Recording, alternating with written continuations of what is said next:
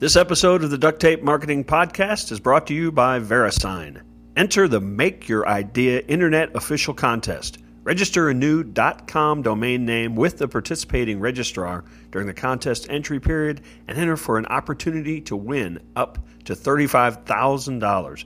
Learn more about the contest and its rules at VeriSignContest.com.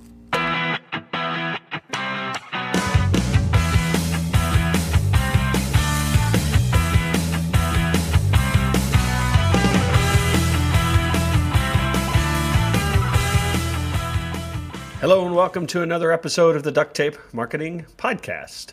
This is your host, John Jantsch, and my guest today is Ted Wright. He is the CEO of word-of-mouth marketing firm Fizz and author of a fairly new book by the same title, Fizz, Harness the Power of Word-of-Mouth Marketing to Drive Brand Growth. So Ted, thanks for joining me. Thank you, John. It's a real pleasure to be here. So we were talking off air. You've had this company for a few years, Fizz. I love the name, but I'm guessing that when you started going to your Chamber of Commerce events and telling people your company name was Fizz, you probably had a few people say, "What the heck is that?" I did, and I came through the idea of naming the company in a sort of a post-Google and post-eBay world, which is naming of the company at this point matters so much less than it used to. And it matters less because we are much more about a conversation between friends era of communication than we are broadcast. Yeah.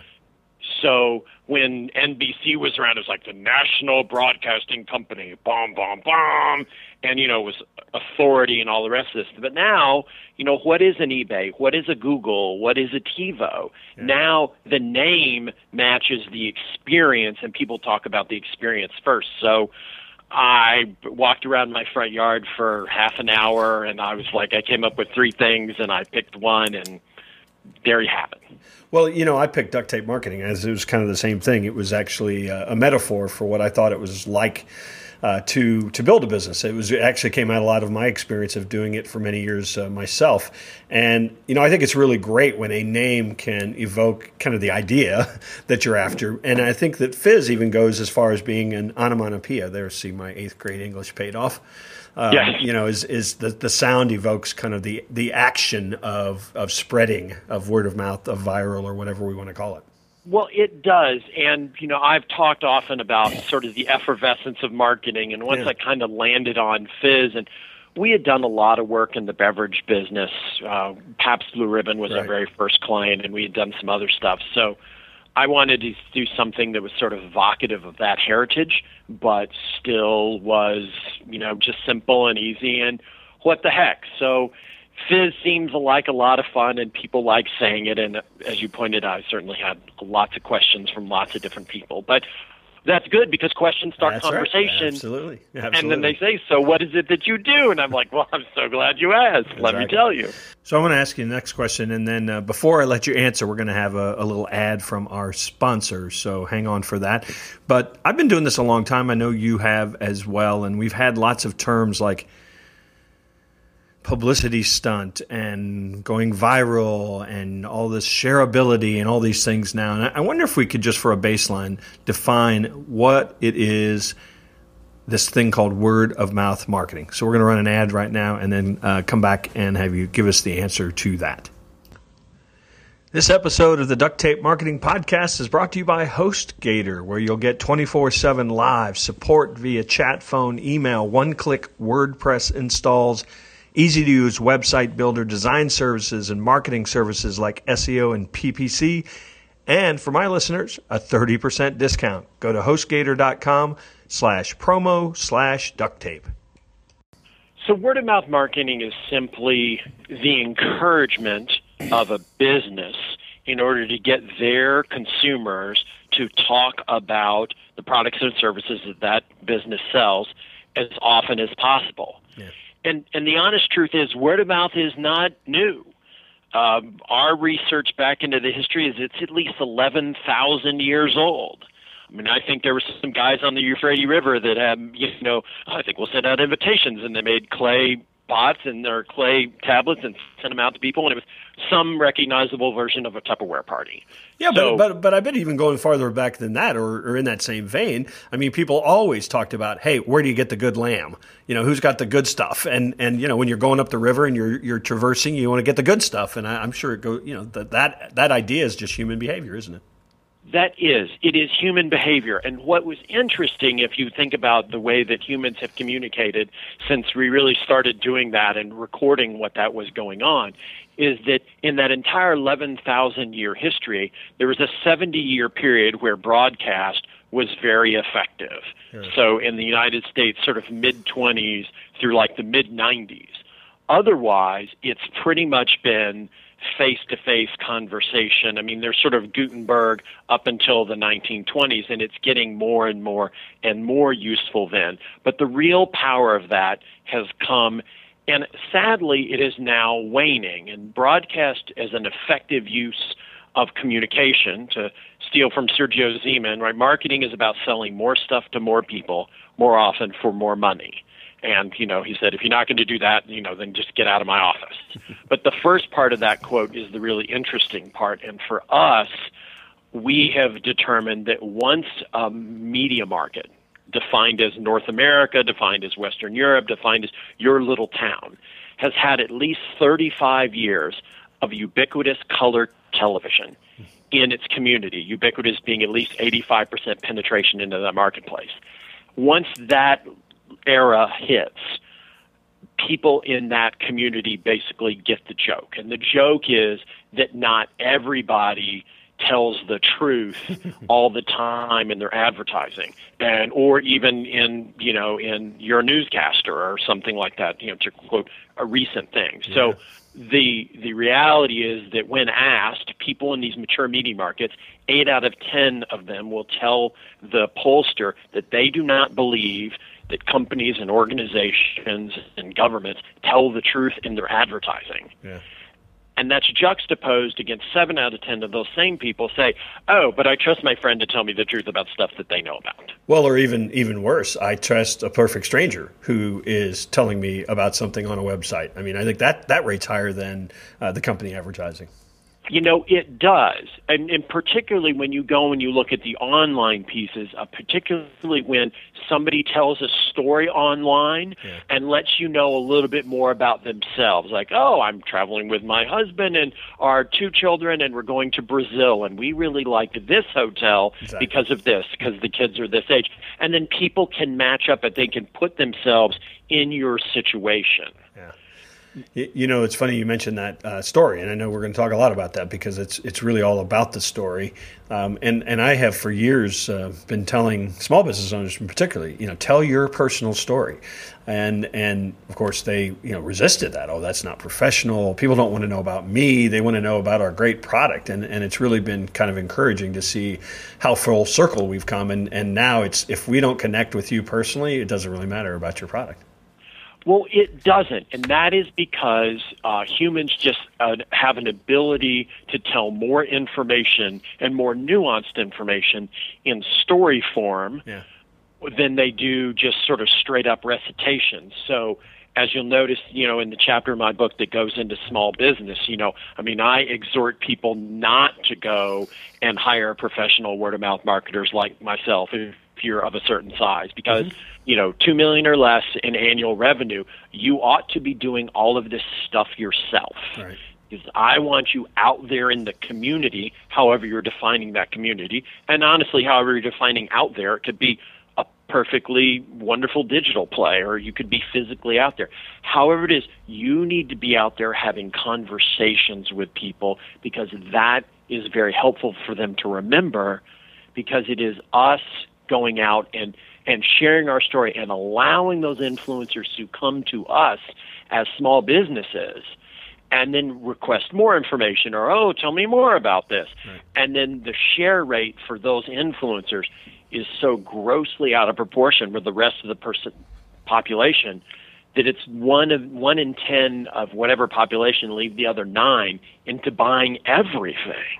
Yeah, and I think a point that I want to emphasize, because I got it, but I think you want to kind of quickly is people don't talk about boring companies. They don't talk about, it's not enough to just have a story. It's got to be something people want to share. I wrote a book on referrals, and I do a lot of speaking on the idea of generating more referrals, and I always give my audience a little trouble. I say, look, right off the bat, I know I'm going to be up here for an hour. Right off the bat, I'm going to share with you the secret to getting more referrals. And, I'm going to just do that in the first slide, and I put a slide up there that says, be more referable.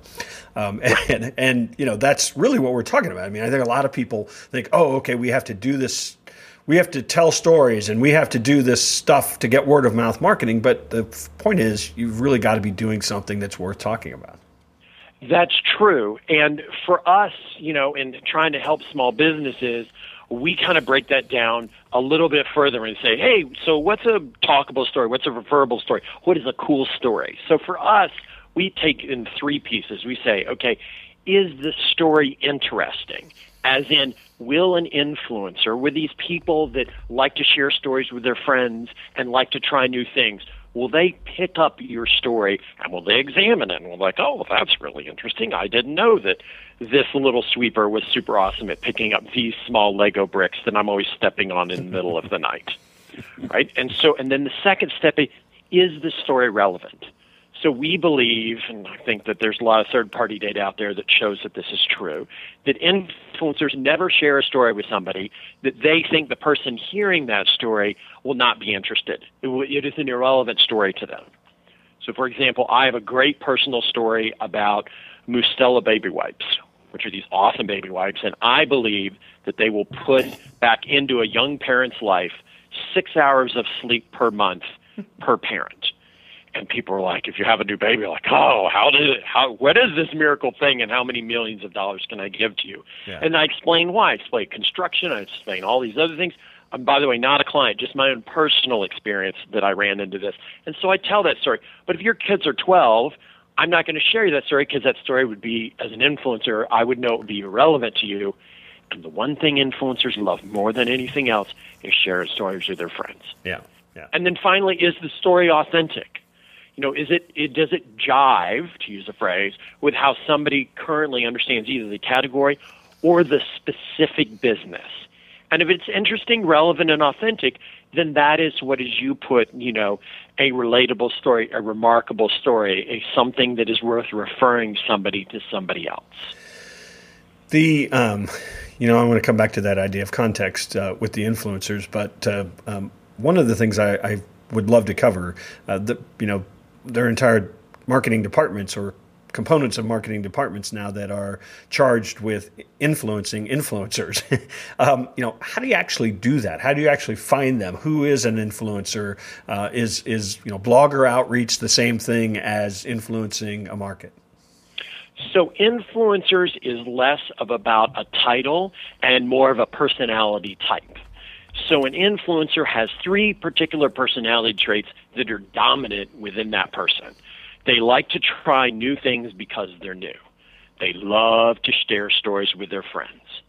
And they are intrinsically motivated, i.e., you cannot give them small amounts of stuff or money and get them to do something. Yeah. Now, you can give us life-changing money. Somebody just won the $600 million lottery. So they give me their ticket, I promise that I will say to whoever I can find that their whatever is the most awesomest thing in the world. Because when we're done, I'm going to buy an island and put my face on the money, and I'm going to call it Zamunda, and it's going to be fabulous. Yeah. But that's my own dream. So if a story is, if you know that influencers are out there seeking stories, and they love to try new things, then your job as a business owner is not to say, how can I attract these people, but how can I do something that is worth talking about? And by the doing it and by trying, hey, where could I go and find people who might be interested in this story?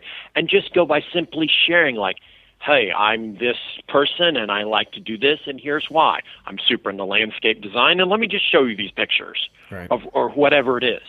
People will go and they will come to you. Influencers come to you. Why do they come to you? Because they're seeking out stories. Why are they seeking out stories? Because they love to share those stories with their friends. That's just what they do. Yeah. So in the audience, the people who are listening to us, we all might know a musician or a writer, and we know that those musicians just have to play music or they're just going to die inside, and writers just have to write. Influencers are the same way. If they're not sharing stories with their friends as often as they can in a socially acceptable way, they just don't feel very good. They feel like they're not making it. Yeah, being the one who's in the know is kind of their currency almost. In the know, and also the person that is bringing them information that helps them, even in small ways. It helps their audience even in small ways. So, I said in my book, influencers share stories as a way of expressing love for people. And that's all the different types of love that there is. So it's not, all just about the romance part of it. This is like, hey, I love you. I like you as a person. I'd like your life to be better. Now, it's not always life-changingly better. Sometimes it's like, hey, John, I see you do podcasts a lot. Have you heard about this microphone? My friend uses it and says it's fabulous, and he's a professional DJ. I thought you might want to know about it, too. Yep. That's it. And the average conversation is like 32 seconds long.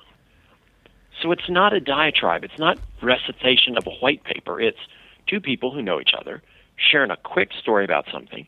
And then if it's really interesting, people say, oh, well, tell me more. Wow.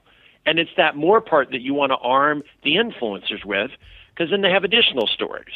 Yeah. And they say, oh, no, really, seriously, the Buick minivan is super awesome. We just got one. Let's go for a ride. Or here, hit the insane button on my Tesla. And we're going to go 0 to 70 in 3.5 seconds. And I'm going to get my GoPro camera out and put you on, and then, put you on YouTube. And now all of a sudden that's a thing. Yeah, and I think what you're relating here is I think a lot of marketers particularly think in terms of influencers as known people with large audiences. They have 100,000 Twitter followers. They have 40,000 blog readers. And I think there's a lot of focus on those folks. And I think what you're suggesting is that we're going direct. It might be one-to-one, but we're going direct to those influencers who actually are sharing with their friends in whatever space they share in. Yes, size of market for us is the least interesting metric. Yeah. And I would just like, for all the people listening, I would like to compare Oprah Winfrey and Ellen DeGeneres. Right? So Oprah moved markets. Oprah was everybody's best friend, so much so that if you ever called her Ms. Winfrey, people would be like, that's so weird. She's Oprah, That's right? True. Right. Because she had that influencer personality. She just said, oh, my God, this thing, and Stedman loved it, and blah, blah, blah, and I used it. Everyone was like, uh-huh. Yep. Ellen DeGeneres, wonderful person, seems to have a very successful television show, doing lots of other stuff, does not move markets. Huh. Does not move markets. There's no Ellen's book club. There's Oprah's book club. She's been off the TV for 3 or 4 years now. She's still surfacing books that everyone should read. And everyone's like, oh my God, if Oprah said, let's go look. Because she's been right so many times, because she recommended to her friends. It just happened to be her friends were the 330 million people who live in America, as opposed to all the rest of it. But that's the personality. So with respect to those that are still measuring on the how many people, it would cost me about $630 to go have 100,000 Twitter followers, right? Who cares? Yep. Absolutely. So let's go back to that topic of building those. So we built those influencers. We're starting to get them to share and start telling stories. How do we show the love to them? I mean, how do we intentionally build a community? I think where some people sometimes, I think they put out a great thing, they get a lot of word of mouth, people are really excited, they're actually out there evangelizing because they actually love it, and the company doesn't necessarily do enough to build a tribe out of those folks. So to build a tribe, you have to authentically love what you do. Yep. And you also have to be willing to show that love. And if you're, I really love music. So we have several friends and clients. They're now friends. They were clients. We're friends and now they're clients. However that works. They're musicians and hundreds of, thousands, millions of albums kind of musicians. They love their music. and they'll play little tiny shows every once in a while just because it freaks out all the fans, like, oh my God, I can't believe, blah, blah, blah is here. And it's 70 people. Yeah. And why do they do that? Because those 70 people are going to go out of their minds, and for the next 5 years, they're going to tell everybody, and then you play this song and this song and this song. And to an artist, they know that nobody wakes up in the morning saying, I think I'm going to go drop $150 on going to just some random concert I pick. Yeah. We have a client that says, going to a concert is like therapy, going to marriage counseling or going to therapy. Half the people are there because somebody else brought them.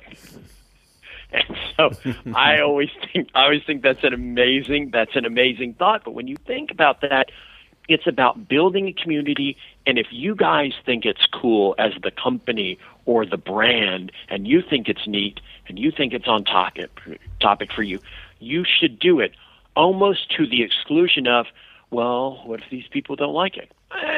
We got 330 million Americans.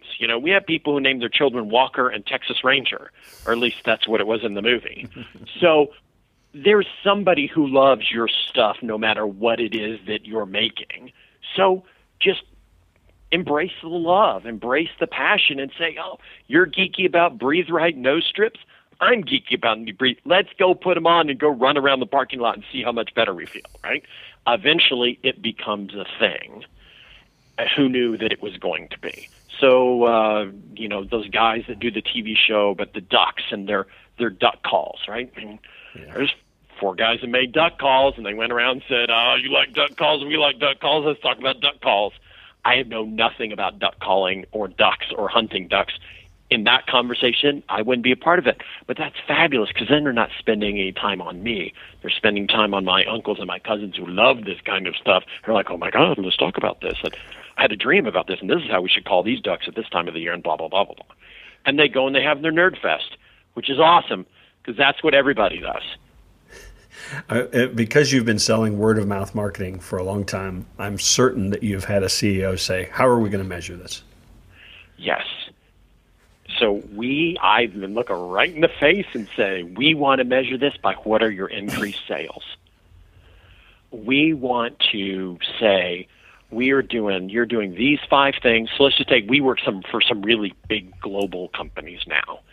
And some of them want to get down to the nth degree because they figure out if they can run this program and over their $47 billion worth of sales globally, if they can add $2 billion a year, that's super awesome. So sometimes they measure things down to the nth degree, and you can do that. You can tell how much word of mouth plays versus how much this radio campaign plays versus how much this sponsorship plays. You can mathematically tell all those things. It's just expensive, and it's a little bit more expensive because it's more difficult to measure where people are having conversations, but it's totally doable. Yeah. Yeah, because you think about all those conversations being held in private groups on Facebook. Exactly. Well, let's even look at that, right? So there's private groups on Facebook, but not only the private groups on Facebook, but there's also forums, and none of the bots and the crawlers can necessarily get into those forums unless you have permission. And those forums sometimes, as just to speak of the electronic communities, are amazing. Some of those have existed since listservs. Yep. So I know we're talking about, small businesses, and that's really your forte, and God love you for doing that because, that's awesome, and that's what employs all these Americans all over the place. If you're a small business person, measurement of word of mouth is even easier. And it is even easier than large corporations because you, Ms. Small Business Owner America, are in the community every day. And you will know when this campaign starts working because people will start coming and talking to you and say, oh, yeah, Judy told me about this, and I'm super into making soap, and I would like to come buy my stuff here because she says you're really nice and you know about all this stuff, and I want to make soap for my cat or whatever. Yeah, so write that down. Yes, soap, right. Important idea. Track that. Soap for cats. And so as a small business owner, you see this, and you see this faster than the big companies because you're out there every day. Yeah. The big company equivalent is that salesman, like your father or my father were out there every day. They knew if something was working because all of a sudden they'd get a response from somebody and like, Oh, they've already heard about this. 60% of my sale is already done. Yep. Wow, check it out. And then 5 or 6 months later, it's like people are coming to you like, I've been trying to get in that person's office for a year to talk to them. And all of a sudden, their assistant is calling me. What's going on? And what happened is they heard from somebody they trust that you're really good at doing X. They need X, and they just call you. Yeah, and you could certainly make a case. I know you do make a case that that's a much more effective approach than had you gotten the appointment in the first place and went in there and sold your stuff, right? That because their friend actually told them about the benefit that they got, it was no longer okay. The wall's up, for the sales message because their friend wasn't selling them anything. Right. Friends share, salesmen sell. Both are equally valid professions. Both are equally valid things. They just have different need outcomes from the end of the action. A friend is sharing something with you, and they assume that you're smart enough to take advantage of it because, they're friends and you guys know each other. Salespeople need you to do something that you weren't expecting to do. In order for them to get paid. In order for them to another factor. Yes, and exactly. In order to make their money so that their kids can eat and go to school and do all the rest of those things, they have to have X number of sales. What's awesome is when both things happen. Right.